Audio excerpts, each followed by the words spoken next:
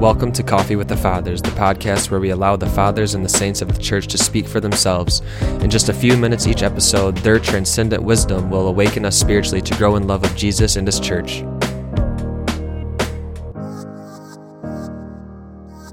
As we wake up and sip some of our coffee this morning, we're going to be hearing from a treatise on the Trinity by Faustus Lucifranus. And I don't know if I said that last name right, but he was a priest in the 4th century, and I've seen some research shows that it may have been indicative that he was martyred in the Diocletian persecution of the early 4th century in the 300s. But this is from his treatise on the Trinity, and this is called Christ, King and Priest Forever. Our Savior received a bodily anointing, and so became a true king and a true priest. Both king and priest he was of his very self. A Savior could be nothing less. Hear in his own words how he himself became a king. I have been appointed king by God on Zion, his holy mountain. Hear in the Father's words that he was a priest. You are a priest forever, in the line of Melchizedek. Aaron was the first under the law to be made a priest by being anointed with chrism. Yet the Father does not say in the line of Aaron, lest it be believed that the Savior's priesthood could be passed on by inheritance. For at that time Aaron's priesthood was transmitted by lineal descent. But the Savior's priesthood is not inherited because this priest lives on forever. Therefore Scripture says, you are a priest forever in the line of Melchizedek. There is therefore a Savior in the flesh who is both a king and a priest, though his anointing was not physical but spiritual. Among the Israelites, those kings and priests who were actually anointed with oil were either kings or priests. No man could be both king and priest. He had to be one or the other.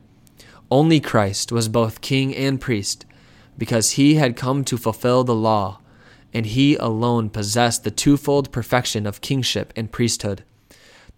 Those who had been anointed with the oil of kingship or priesthood, although they received only one of these anointings, were called Messiahs. Our Savior, however, who is the Christ, was anointed by the Holy Spirit, so that the passage in Scripture might be fulfilled.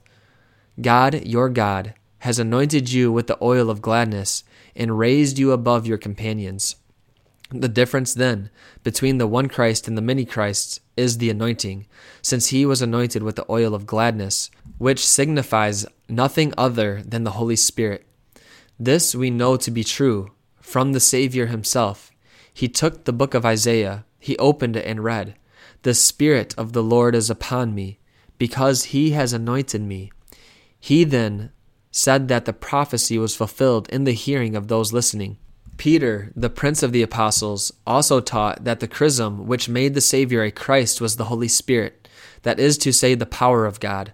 When in the Acts of the Apostles Peter spoke to that faithful and merciful man, the centurion, he said among other things, after the baptism which John preached, Jesus of Nazareth, whom God anointed with the Holy Spirit and with power, started out in Galilee and traveled about performing powerful miracles and freeing all who were possessed by the devil. So you see that Peter too said that Jesus in his humanity was anointed with the Holy Spirit and with power. Thus Jesus in his humanity truly became the Christ. By the anointing of the Holy Spirit, he was made both king and priest forever.